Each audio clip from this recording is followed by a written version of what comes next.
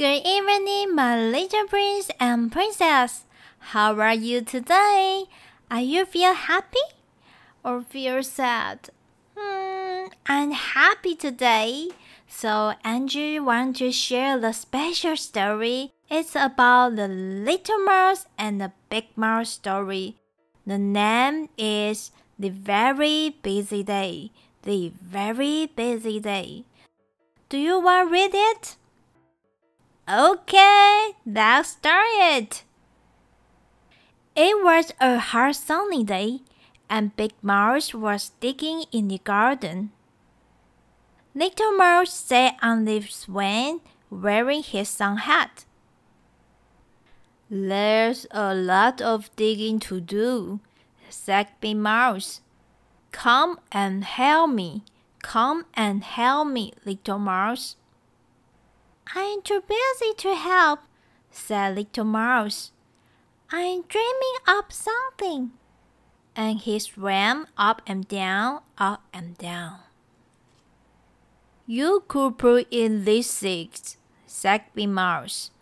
If you plant them in the dark, they will dream of flowers. Said Little Mouse. But I've got my own dream, and I'm busy thinking about it. Busy doing nothing? Grumbled Big Mouse. Little Mouse slipped off the swing and jumped into the wheelbarrow. He lay and gazed at the sky. I need that wheelbarrow for the weeds, said Big Mouse. And look at all the mess you've made. Big Mouse tipped Little Mouse out onto the grass. Please, Little Mouse, I need some help. I need some help. I'm far too busy to help, cried Little Mouse, and he ran off to pick some daisies. Big Mouse picked up all the weeds. He mopped his brow and rubbed his back. Phew, it's hard, he puffed. And this wheelbarrow's very heavy, all of a sudden. It was heavy because Little Mouse had jumped back in. He was sitting on a top of the weeds, making a daisy chain. I'm not pushing you and the weeds, said Big Mouse indignantly. All you get. Come and help me take the weeds to the rubbish dump. Little Mouse hung the daisy chain around his neck and scrambled out of the wheelbarrow. But he didn't help Big Mouse. He picked lots and lots of clover instead. He put the clover in a flower pot on the back doorstep. Hoof, poof, hoof, poof. Big Mouse pushed the wheelbarrow to the dump by himself, muttering crossly. Big Mouse went to find his rag. He couldn't see Little Mouse anywhere.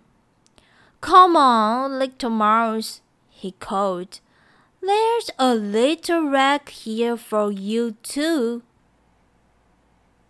As Big Mouse climbed down the ladder, Little Mouse pulled his head out. Can't you see I'm busy? He called. I'm cutting first feathers. This dream is very hard work. Phew, said Big Mouse. There's dreaming and there's doing. What about a little doing from you? Little Mouse had found 3 snowy white feathers. He laid them carefully on the doorstep. By now, Big Mouse was busy. Little Mouse, he called, You could help me carry this strawberry down the ladder. Can't stop now, said Little Mouse. I need something from the kitchen. The sun had made Big Mouse's headache, and he felt very peeved with Little Mouse for not helping him. Whatever's he doing now? He grumbled. Little Mouse rushed out into the garden. Big Mouse, he called. Look what I've made for you.